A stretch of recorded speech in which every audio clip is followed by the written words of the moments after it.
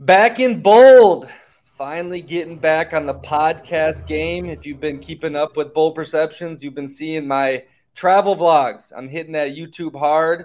It's all about consistency on the tube, but the podcasts have been kind of sporadic, every week, 2 weeks now, instead of our usual once a week at minimum the last 3 years. But I was approached by a company that wanted to promote this man here we have on today. He's going to talk about a nice subject, a subject that I'm very biased on. It's the scam of academia. Not necessarily that, but the college cartel. It's Shahad, correct? Sahaj. Shahaj. And I was reading Yeah. the outline they kind of sent me, and you're from India. You grew up in a poor background, worked your ass off, and you made it to these higher levels. And when we were on the phone the other day, you're at Columbia right now, correct? Yeah, so I'm at Columbia Law School. Just to correct the record slightly, I'm actually not from India. My grandparents are Right. Indian. My parents are immigrants to the States. And so I grew up in the States. But, I talk about sort of, this immigrant background because one of the things that's really important, I think, in the Asian American community, especially, is this major emphasis on, getting prestigious credentials, moving through the education system, and going to hyper elite colleges. And so that's sort of like the culture I was steeped in. And, as I've started to reflect more on, what is right with that, what's not wrong with that, I've come up with some insights as to how I think we need to be changing not only the culture within these communities, but also like the political economy of how these schools work. And so that's what the book is really about. 100%. Yeah. So it was your grandpa that was studying underneath the lights, day and night Right. just to get an opportunity in the USA, correct? Right. That's right. That's right. That's amazing. And then all of a sudden now he's got a grandchild who's Americanized and says it's stupid to do education now. No, no, I'm giving you shit. So you're 24 though, and you're in Columbia. Like you're not some schmuck, right? That's right. That's right. And this idea, it was, throughout your childhood, the focus of education and whatnot, like it was forced on you, like, and it came to you one day that you're like, hey, maybe there's some other routes or there are some problems with this direction. Why did you come up with this idea to write the college cartel? Yeah, sure. So let me just tell you two stories from my life that were I think were really formative, although I didn't recognize it at the time. So I grew up right outside of DC in like a middle class suburb. The area is called Fairfax County, and it's a big immigrant community over there. And there's a high school named Thomas Jefferson High School for Science and Technology, which is one of these like selective high schools. It's a public school, it's a magnet school, but you have to take a test to get in. And so, as you might imagine, just like with college admissions or any other kind of selective admissions, the pressure starts to build quite early to study for this exam, to do well on the exam, and to gain admission into the school. And so, I was always steeped in this culture of like, let's climb the next rung of the prestige ladder. Thomas Jefferson was the first one. Once I got into that high school, and I was a junior, there was a scandal that occurred that got covered in a lot of the mainstream press. It was actually a very formative moment for me. And so what happened was there was this girl named Sarah Kim, and as fall turned into winter, turned into spring, the talk of every year is always about who's applying to what colleges, who's getting in where at this high school. And this girl, Sarah Kim, told everyone that not only did she get into Harvard, but she also got into Stanford. And not only that, but they'd come up with a special arrangement so that she could go to both schools in a 2-by-2 program where she'd do 2 years at Harvard and then 2 years at Stanford. Now, this is something they'd never done before. And so she told the entire school this.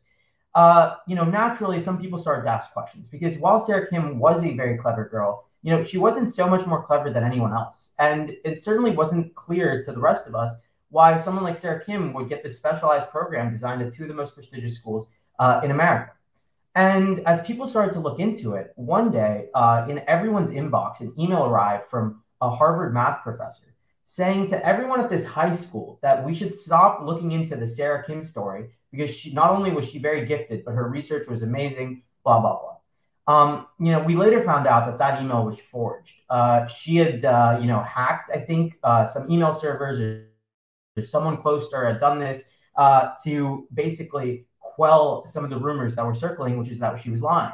And it was a really sad story because her father was a South Korean person, And in South Korea, Sarah Kim was reported on as this genius girl. As soon as she started telling people that she had gotten into both of these schools, again, going back to this theme of the Asian immigrant culture of applying to these hyper prestigious colleges and that being a really big deal, a real marker of status. And this is something that blew up in South Korea. And so one day, as I'm walking into school, there's a South Korean news cruise asking a lot of students at this school whether or not they knew the genius girl. Obviously, as the story started to unravel, this triumph story turned into a tragedy. Her reputation was ruined. She was painted in the South Korean media and in the media in the States as someone who was lying, someone who was crazy, and so on and so forth. And so already at this very young age, you're seeing some of the more toxic elements of this prestige culture, ruining a girl's reputation. And obviously, it's very easy to look at Sarah Kim and say she's a liar, she deserved what she got. But I would always turn it around and ask questions about what are the social structures that we're encouraging that status is allocated in this clearly toxic way. And Sarah Kim is far from the only student who's done stuff like this or got caught in scandals like this. When I was at Georgetown, this is the second story. There was a girl there who had gotten in. And let me pop up quick though before you go into this Georgetown story. Okay. Sure. Sometimes I think these people, it proves their smartness when they go through all these behind the scenes thing and the fake letters. And I've met so many people doing this content stuff that from the outside, everything aligns with what they're trying to show, right? The amount of followers, the engagement, articles, you Google their names. If you dig past, a couple pages on Google, all of a sudden you see everything fall apart. There's so many companies out here now that will write Fox 29. It's a website where they get fake articles written, but it looks like it's some sort of Fox, news website or CNN 11 or weird stuff like this. Obviously, everyone knows about Russian and Polish troll farms. I've met people. I'm in Poland right now who have done business with it or who know people who are in it, and they can literally change public opinion on anyone, for good and for bad. There's a famous movie in Poland called The Hater. It was in 2020. It was actually released, and it was really about these Polish troll farms, messing around in politics and even social media influencers. And it's fascinating to me. These people, I had one on this podcast. I didn't record with them. My former co-host did. Everything checked out from the outside, and after we record with him, something just feels off to me. So I started digging and digging and digging. I found out it was all bullshit. But he's made a company out of it. He's made a crap ton of money off our need to this prestige culture, the social media, the blue check marks, right? So some of these people, I think, they're playing the game, and if they can play the game and win, it is what it is. But that's interesting. The Sarah Kim, it reminded me totally of the characters I've met with, through this content creating. It's funny the things you were just saying. It reminds me of another story. I'll just do this detour very quickly. In 2007, there was a girl named Azia Kim who was, it seemed to everyone, a student at Stanford. She was there for 7 or 8 months. She was living in a dorm. She would go to class. She was taking exams. And only after 8 or 9 months did people recognize that she actually wasn't enrolled at all. She was climbing in and out of her dorm through a window because she didn't have a key card. The exam she was taking, she would write someone else's name on it. And so if you can make it 8 months at Stanford without anyone recognizing that you don't belong there, what does that tell you about, how smart this girl was?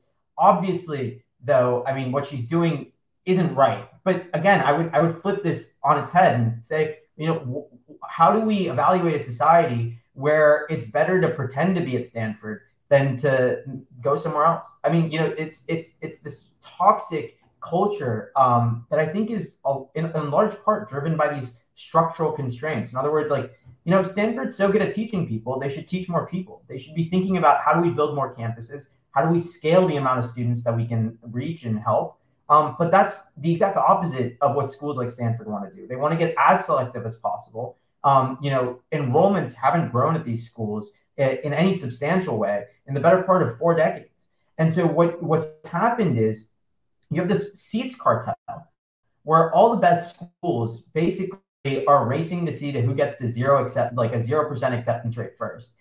They're not increasing enrollment. And sort of like OPEC or anything else, the more limited the seat supply gets relative to demand, the better it is for these schools. And so this brings me to the second story I was telling you Hold on, earlier hold about on. George. And that's Yeah, just go ahead. like I've gotten back into watches and exactly what's happened the last couple of years with Rolex. Right. Like they're just making a mockery. I mean, people are. There's a meme about selling your wife to the authorized dealer, so the AD's got to bang your wife before you can get on the wait list to get. I mean, it's bananas because like the Yeah. the gray market prices are 300% more basically, but Rolex is just like we're not doing nothing about it. Screw it, we're gonna make all this money. Our brand's even going to like AP levels because of this demand and the hype around it and selectivity, right? That's one of the persuasion Cialdini, whatever his name Yeah, is. Cialdini, yes, that's Yeah, right. Yeah. rarity or scarcity, obviously, Scarcity, right? that's right. So why Yeah. wouldn't these higher educations, which are businesses? I mean, how are they not businesses? The higher Mm-hmm. education people. So like, Mm-hmm. aren't they doing their job? I mean, this isn't what they're supposed to do, right? No.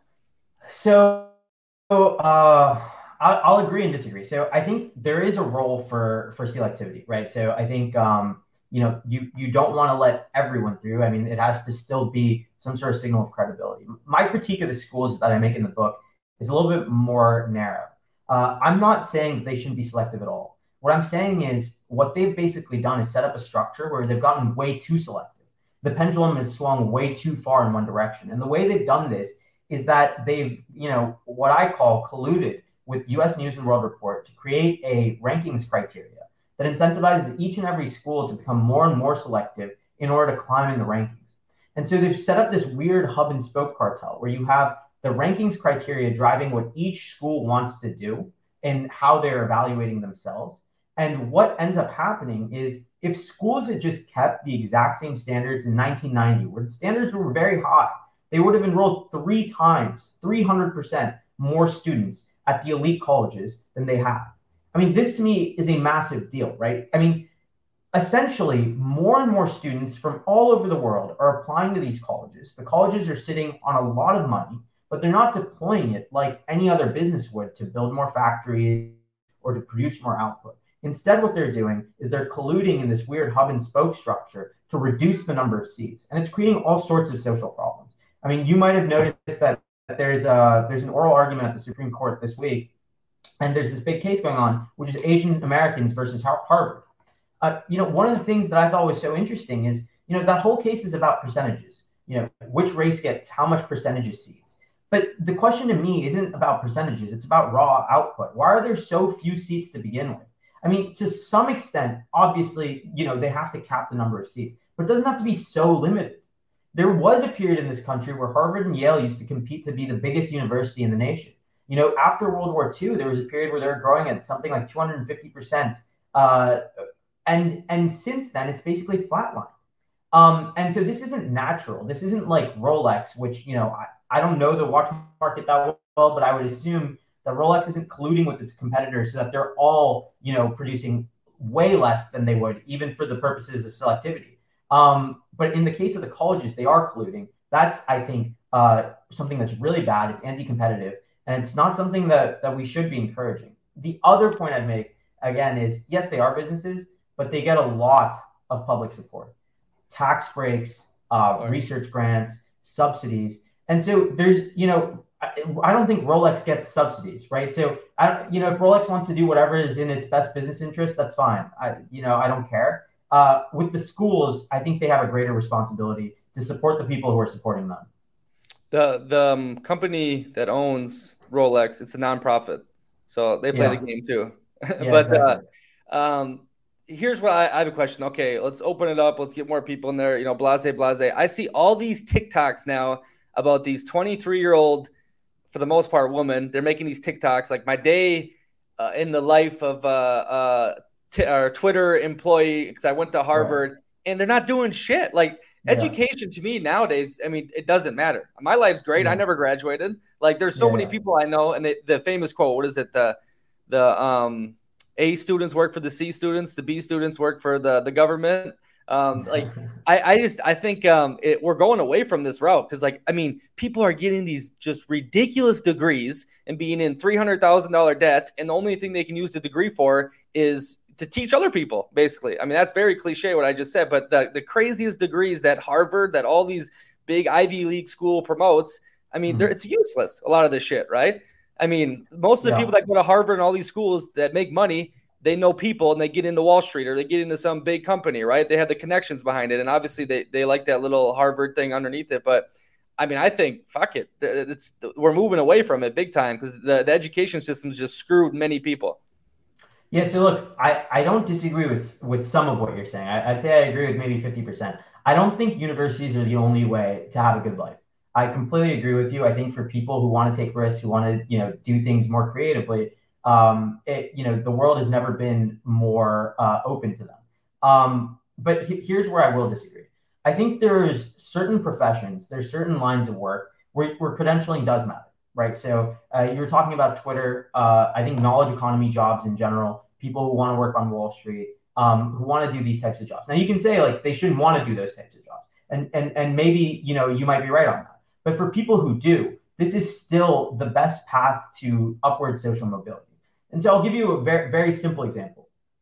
I think when President Obama ran in 2007 for president, I don't think he could have been elected but for the Harvard Law degree. Now, I think that says something really bad about our society that we would have judged him to be lesser if he'd gone to Howard instead of Harvard. But I think that there is something that's really important about prestigious signals for people who otherwise would be discriminated against, right? So if you look at some of the studies of who really benefits from elite degrees and elite signals, it's actually usually people whose parents didn't go to college or people who are racial minorities who might otherwise be discriminated against or women. And so the people who actually don't benefit at all is the people who already have the connections. And unfortunately, we've flipped the admissions process completely around. Those are the people that get in, and all the people who would have benefited from prestigious signals don't get in.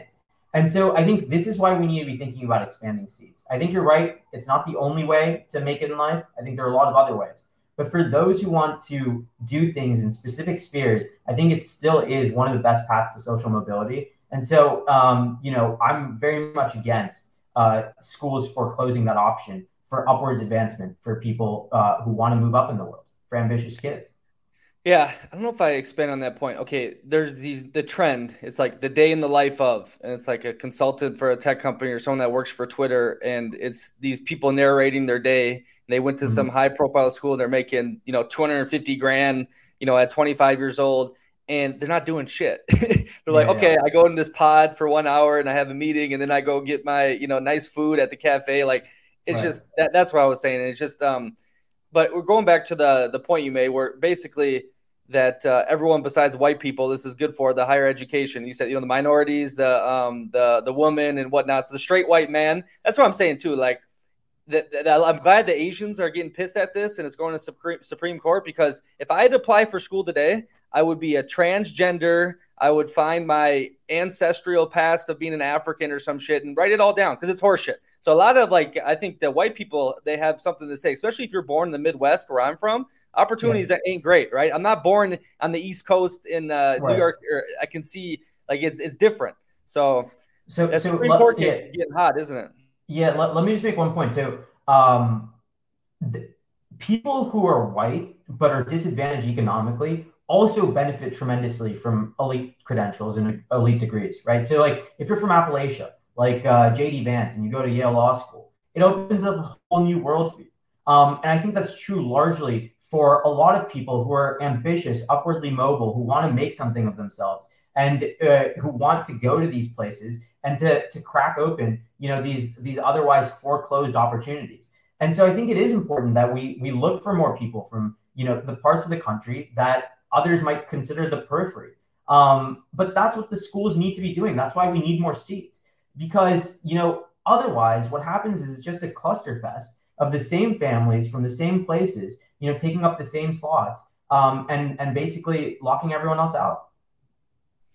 Do we even have jobs though for this? I mean, because we still talk about all the student debt people are in now, and they're not paying it Right. back. It's taking a long time. I mean, is there enough jobs? Everyone's got the Harvard degree. I mean, Mhm. or the Ivy League nice school degree.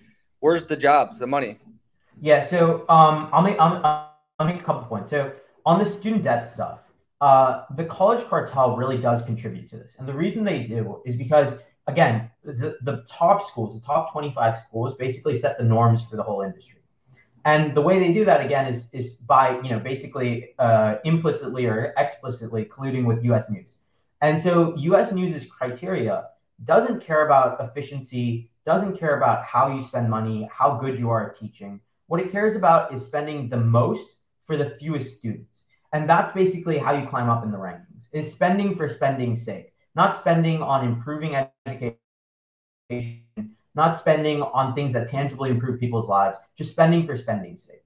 And that contagion, this like spending pathology, transmits all the way up and down the college food chain, right? So if you're UVA and you're a public school, you're still, basically judged by your voting population, by your governor, on how you're doing in the U.S. News and World Report. And so this creates these terrible incentives where even public schools, even schools that should be thinking differently about themselves, are now just trying to spend more on fewer students or accept more international students who can bring in more revenue so that they can spend more, right? And so what ends up happening is because of this like chokehold that the top schools have, costs are going up for everyone. And I think this explains a big part of this debt crisis, which is, the debt crisis wouldn't be so bad if like the risk reward made sense, right? So if college costs half as much as it does, or a quarter as much as it does, they would be able to pay those loans back. The issue is at schools way down on the food chain that have been incentivized to spend more and more and more on things that you might consider useless degrees because of this cartel structure at the top. Now it makes very little economic sense once you take on the debt on how you're going to be able to pay it back. So that's the first point. The second point you made was about, are there enough jobs? So look, if you go to one of the top 25 schools, there are jobs for you. The issue isn't that the degrees and the things you're learning are totally useless.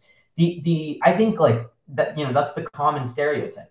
But I think the bigger issue is for students who are going to schools lower in the food chain and then also not doing technical or vocational training, right? So if you're going to a school and maybe it's like JMU or something lower in the Virginia food chain, not UVA, not Virginia Tech, and then you're also not studying something in the math, science, technology area, but something in the humanities, and then you come out and you're like, well, where's my job?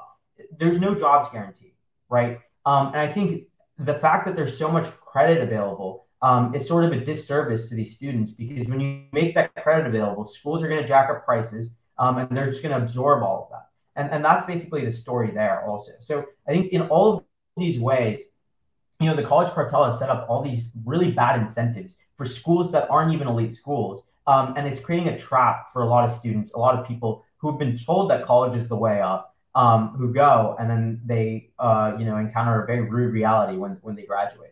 And I think we need to be doing better for our students. And that's why I'm saying, if we can reform this monster on the top, we can change some of the incentives for all the other schools.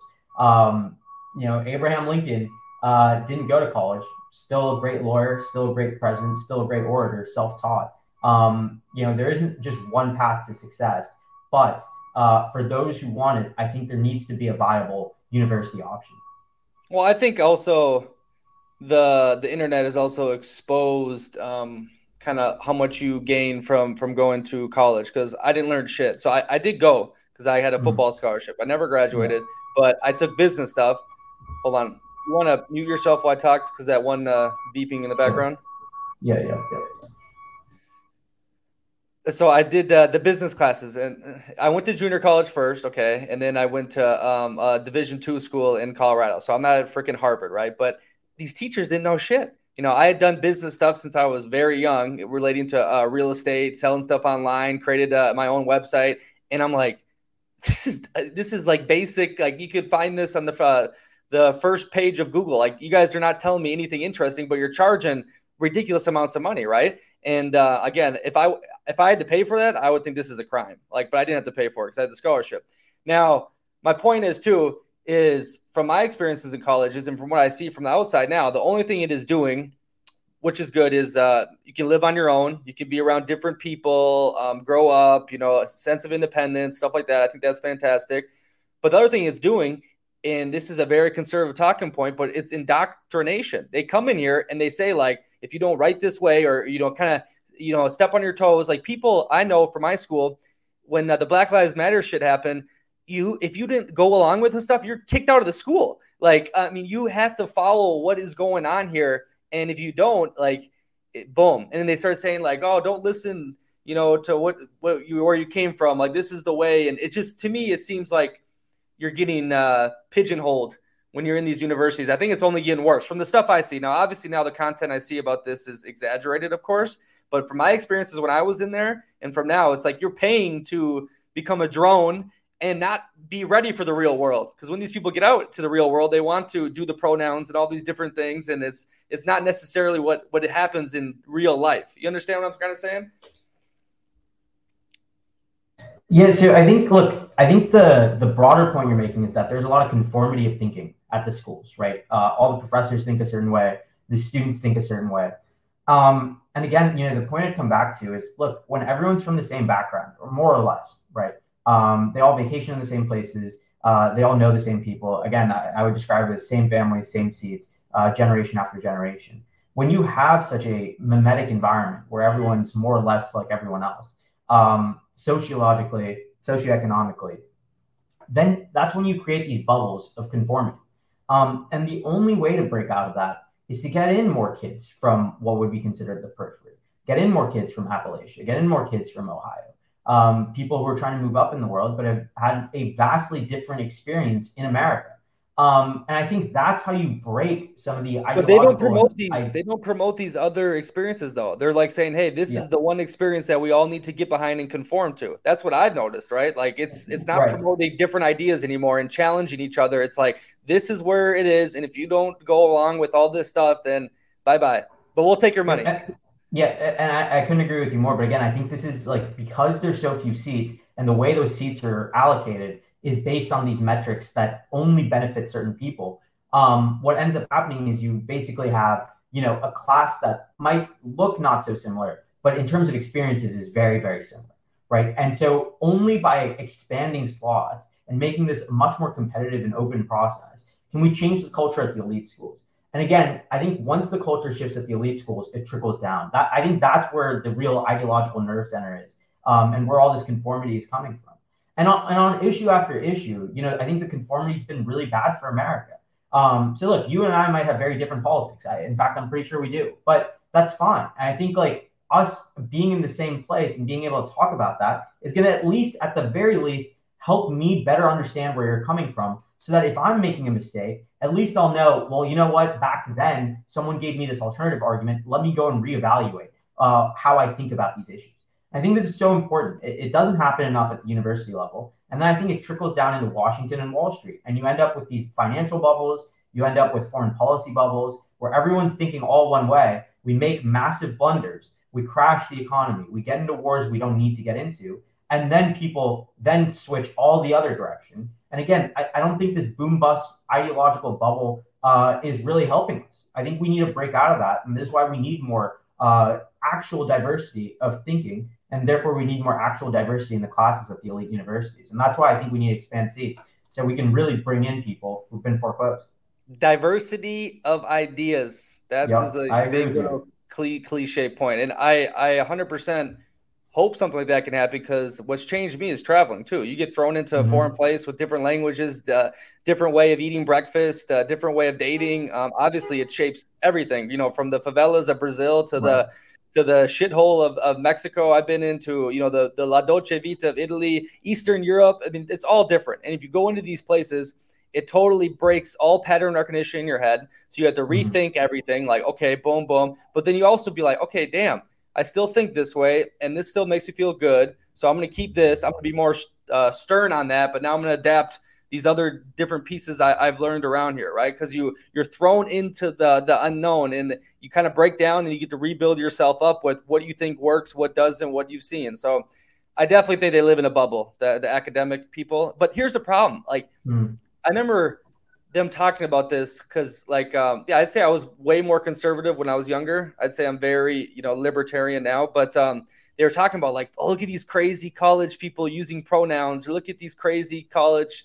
talking about the transgender stuff, right? And everyone says, oh, it's just in there. Now it's everywhere. Okay, this is mainstream stuff, right? If you don't go along with this, then it's over. And it's like the academia is taking like the people and they go into the real world and they make things happen. They're the loudest voice. You know what I mean? And I just think there's extreme power in academia, and I think it's totally bought in on this one way of living that I don't necessarily think translates well to the real world.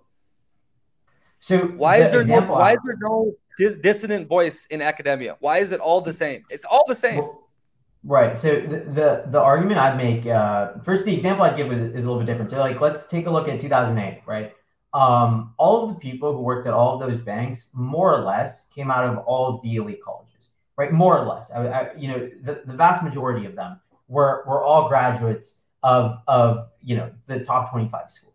And so the question is, why was everyone thinking the same? And why was no one sounding the alarm as the economy was taken over the edge? And then why was no one dissenting when the bailouts were happening, right? I mean, how is there so much conformity of thinking on Wall Street that led to this just absolute catastrophe for millions in America and billions around the world?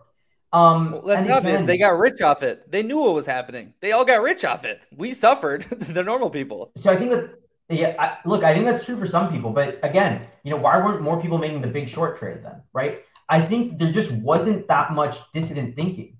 And this is the point I would continue to stress is this is really bad for us because what happens at the universities when there's so much conformity of thinking around issues ends up blowing up in our face on major issues, whether it's war, whether it's the economy, how we're structuring our industrial policy. And so it's so important to break out of that at the universities. I think you made a really interesting point about how sort of traveling has changed the way you think, right? And how that's been such a big driver of your personal growth.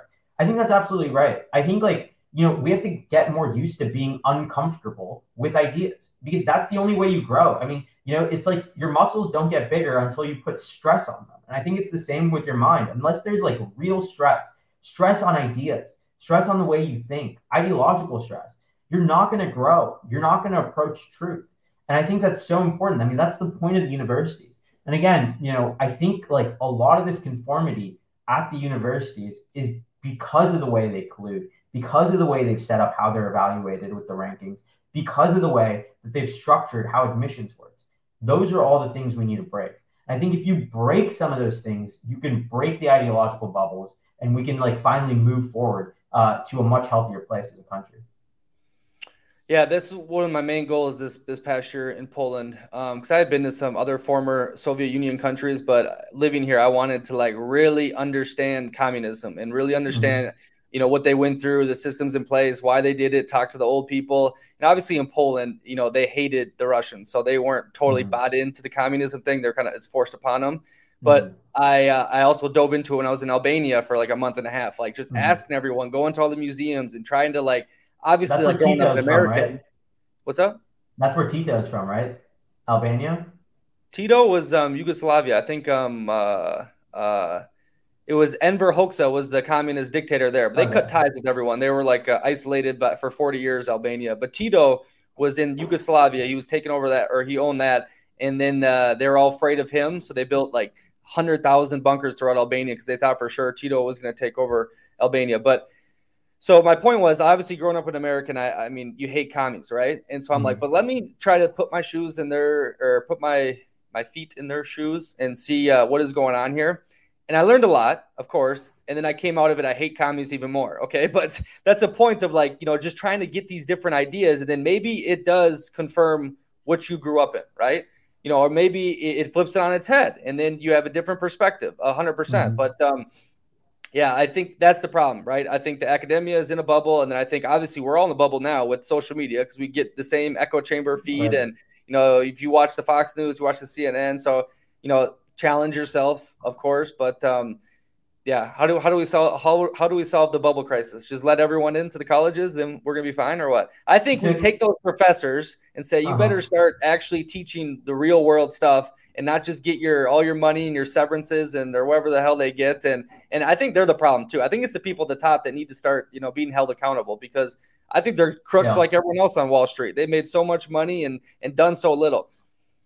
Well, look, I agree with you 100% on that characterization. But the question is, how do we get ideologically diverse people into those positions? And it's, again, you have to open up the university.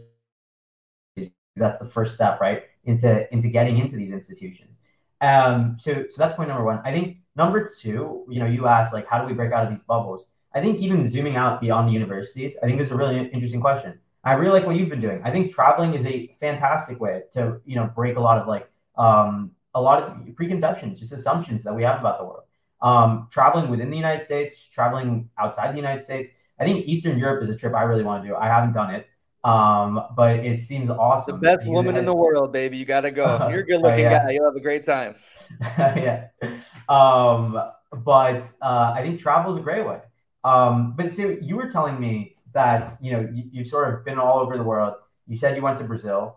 What have your biggest takeaways been? Apart from some of the communist stuff that you were just discussing. My biggest takeaways, I mean, obviously the cliche one, like everyone is quite similar with wanting, to be happy, love their family, that kind of stuff. Like we're not much different, of course. My biggest takeaways, I hate government. I think it's a total crime. I think they are the mafia with flags, and freedom is the most important thing, but a lot of people can't handle freedom. So some places need to be systems need to be put in place to tell people how to live. Oh, go get your education, do your 9 to 5, and for a lot of the population, they need that, right? But I'm addicted to the freedom. I'm addicted to not having some professor, some boss, or some HR person tell me what to do, what to say, what to believe in. I think those are for sure the biggest takeaways. And I think it was always in me because I've always ticked differently and done stuff outside the box. I didn't want to go down normal paths. So this kind of reinforced it. And that's why I worry that I don't go down too far the rabbit hole and turn into like a total vagabond and, living out of a van or, some hippie life. But this is where I feel alive the most. And obviously you need balance. So you need to find some sort of comfort. And I have certain ways that I've figured that out. But the biggest things I've learned is people are pretty much the same everywhere you go, besides like, a small percentage that are just plain evil, right? But also that I think for the most part, what the governments and the people that get to those positions have done is disgusting. And we need to bring back the guillotine for a lot of them.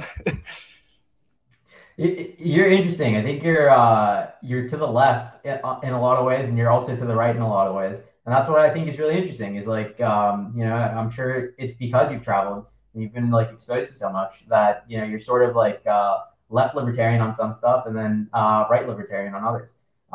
It's really cool. Okay, so let me ask you this, right? Hold on, to add to that point, I had something funny the other day. I said I wanted the best of both worlds. I want to live in a very conservative area where it's clean, it's safe, the people respect each other, the women take care of themselves, but then I want to be free to do whatever the hell I want to do, so no one can tell me what to do. Yeah, exactly. So I want the best of both worlds. That's my ultimate goal. Yeah, rules for you, not for me. Yeah. I like it. Okay, so let me ask you this.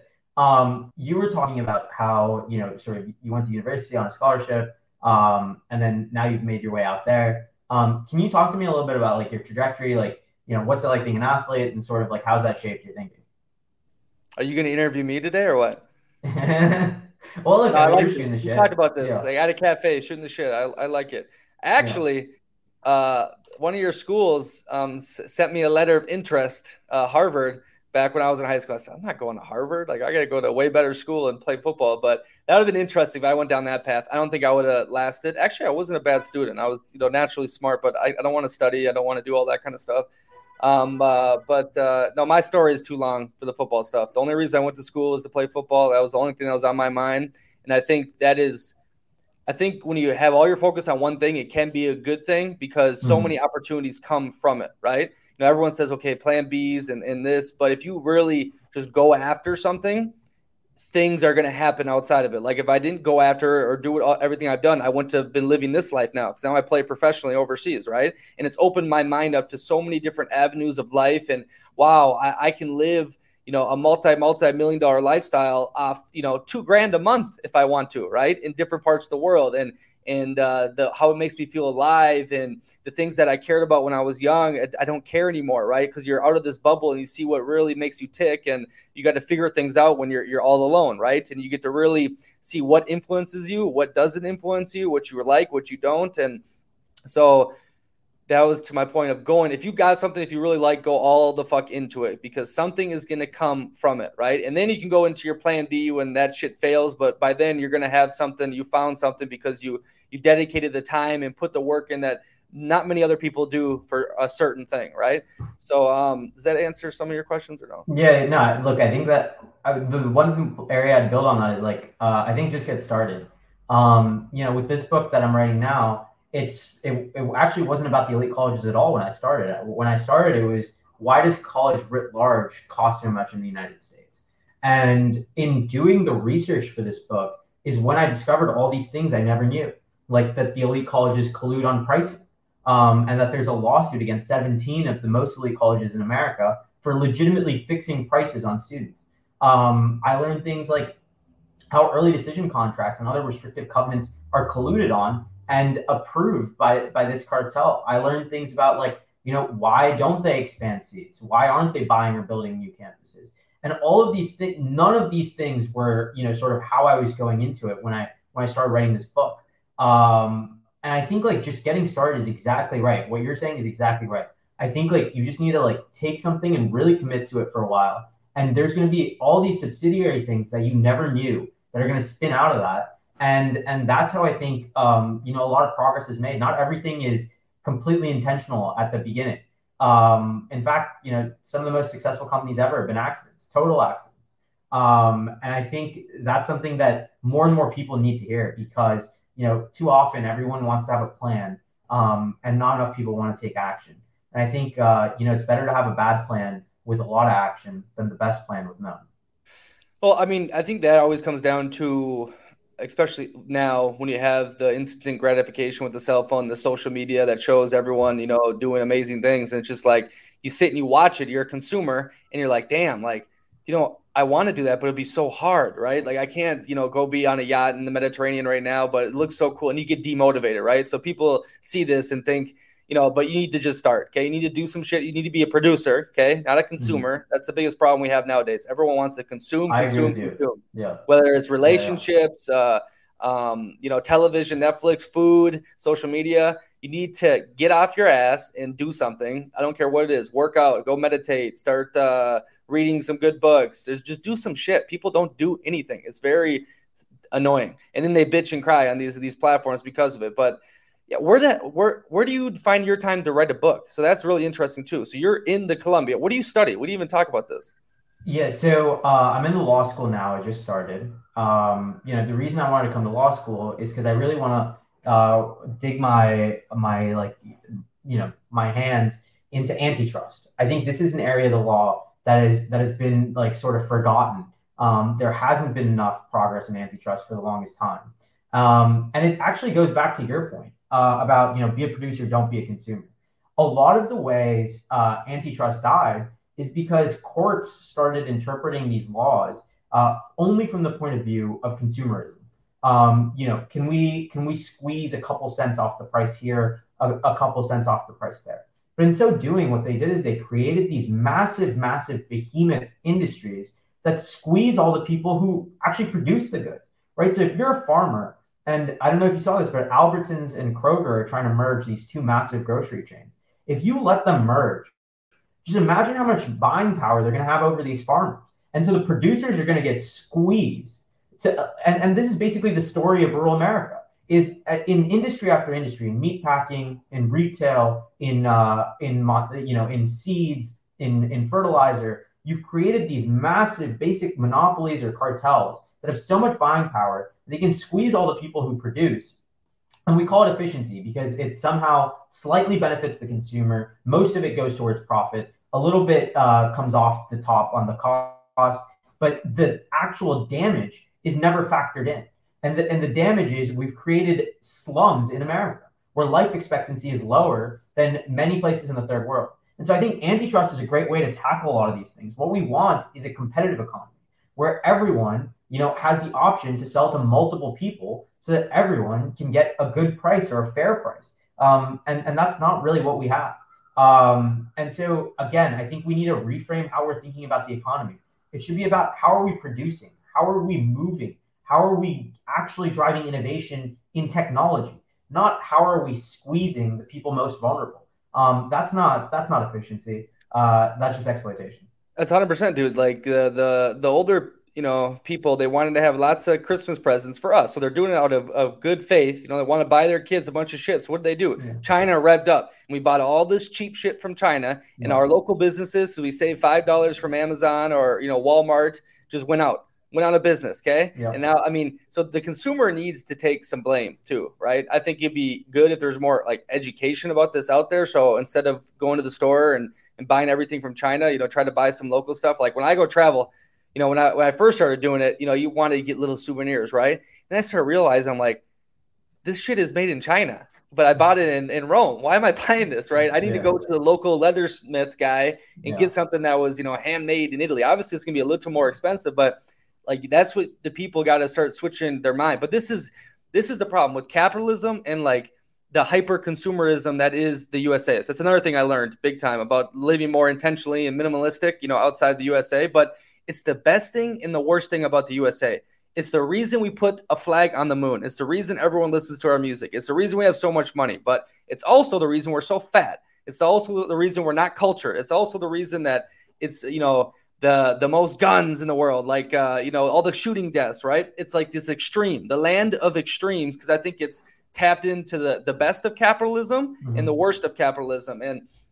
But that comes down to the individual too, right? But here's the problem. I think a lot of people are just stupid, okay? And, we're all persuaded some way, right? And it's hard to like, who knows if there's free will and what, but I really do think if you can just somewhat open your brain or just get out of your autopilot mentality, get out of your regular routine, you can start seeing things a little differently. But the capitalism in the USA is the best thing and it's the worst thing, 100%. Do you watch UFC?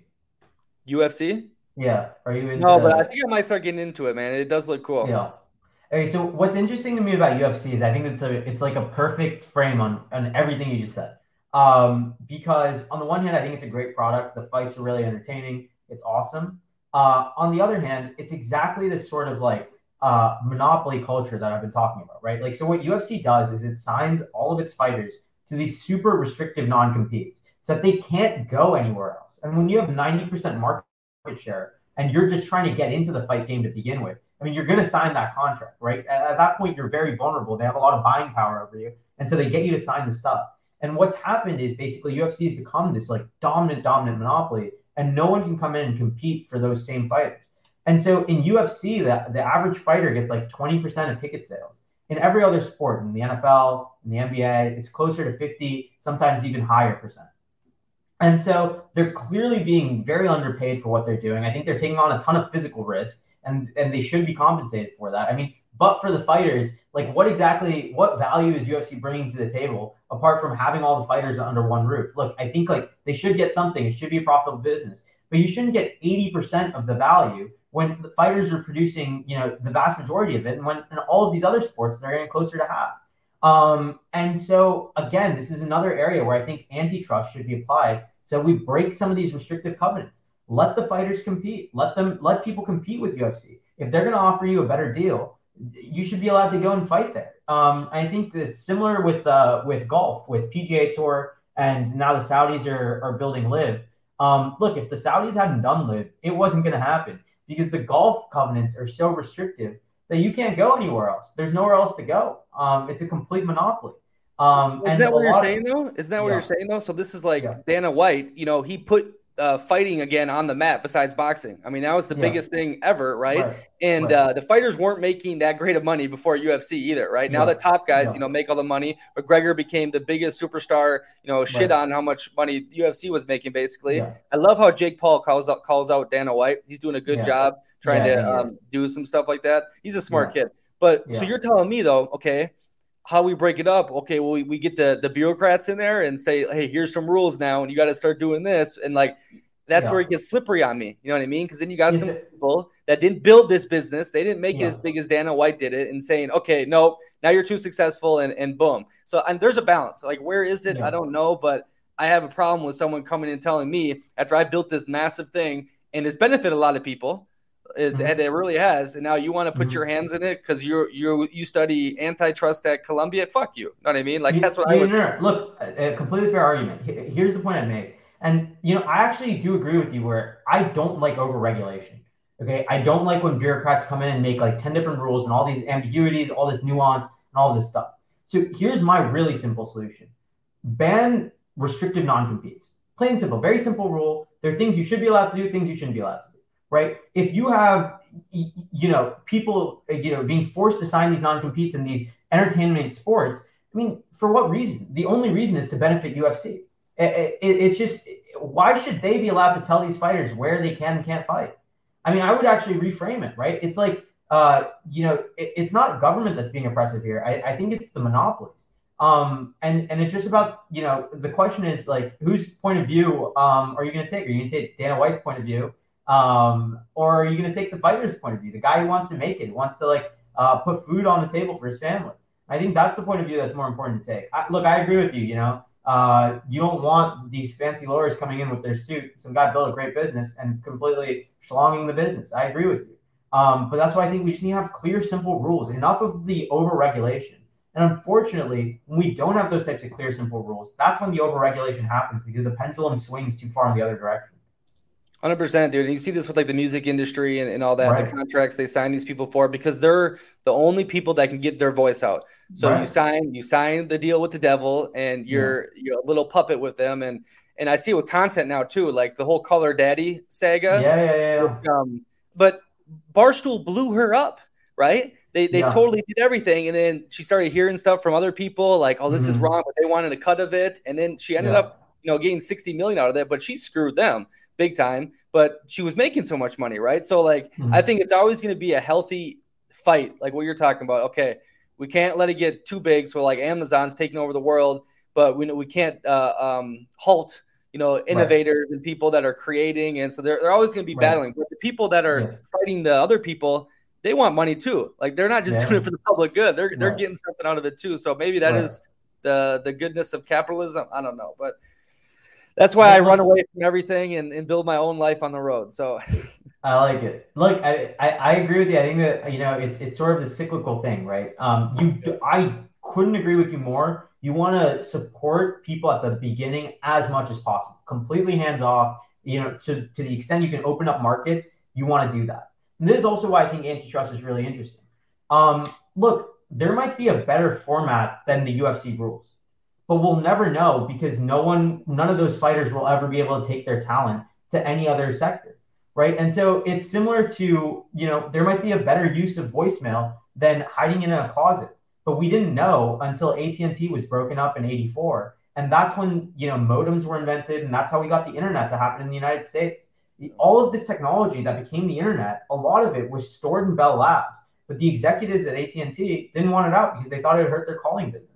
And so, some of this like short-sighted sort of thinking is what's holding us back. That's what's holding the next wave of entrepreneur from coming in and just blowing things up. I mean, how much have we benefited from the internet? This conversation that we're having a world away would not have been possible, I think, but for that breakup, or certainly it would have been decades off. And so, in all of these ways, I agree with you, dude. I want to like open up markets. I want to open up opportunities for people, and I hate heavy-handed regulation. The question is, who do you want, doing that? The question is regulation by Dana White or regulation by AT&T any better than regulation by a bureaucrat? I don't know. Those are bureaucrats too. It's just we think of them as private individuals. And so there has to be that balance. and this is the main issue with the colleges, the cartel. You think they Right. need to get blown up a little bit or what?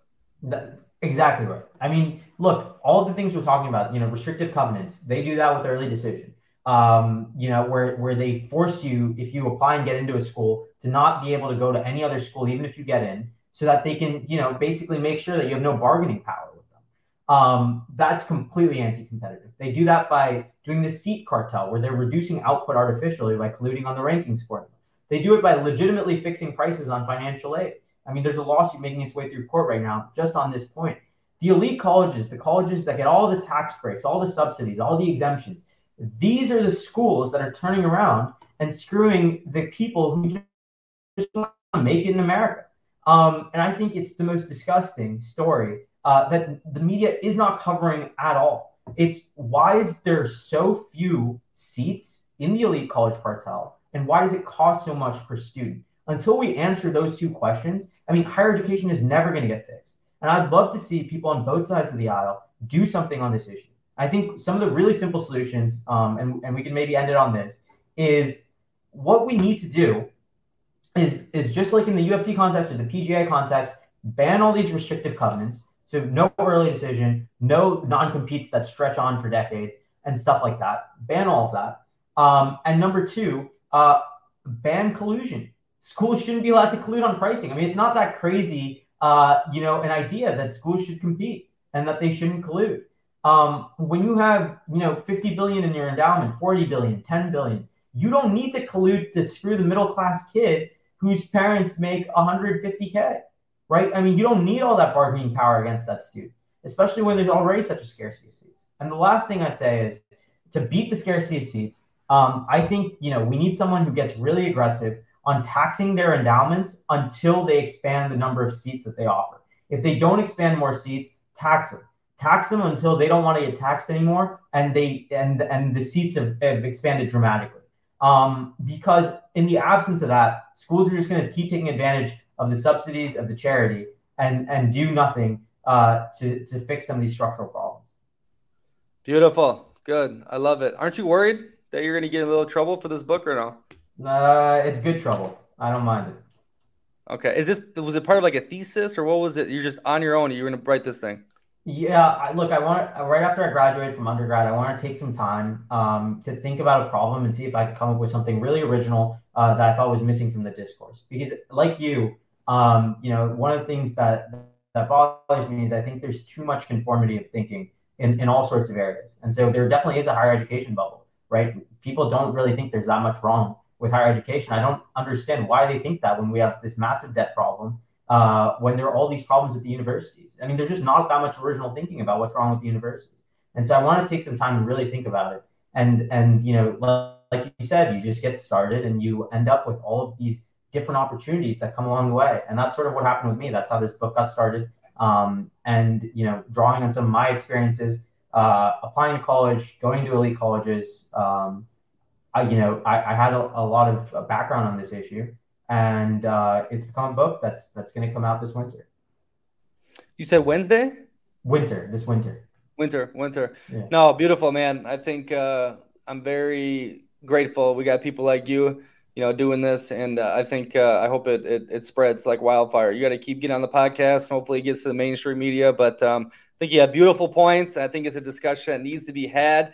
I like Mavericks who live bold, who try to, go after the status quo. And I hope to stay in touch, and I'm going to wish you the best. So, look, I feel the same way. Best of luck with everything you got going on, and keep traveling. I will do. And then we'll link like a website or some sort of your stuff. Well, if you want to say that right now, otherwise I'll put it in the bio and whatnot. Yeah, sure. So look, if you are someone who's listening to this and who thinks that the elite colleges shouldn't be allowed to collude on pricing, I have a petition out. You can go to www.breakthecartel.com. It's a change.org petition. It just explains how they collude, how it's screwed a lot of middle-class students, and is a simple call for Congress to ban price fixing by elite colleges. So please do go ahead and sign that petition. Apart from that, you can find me on Twitter at Hodge Sharda, and I'll provide that to our friend here. And the book is going to come out this winter. Just by following me, you can basically stay tuned for that. Break the cartel, baby. Live bold. Ciao, ciao.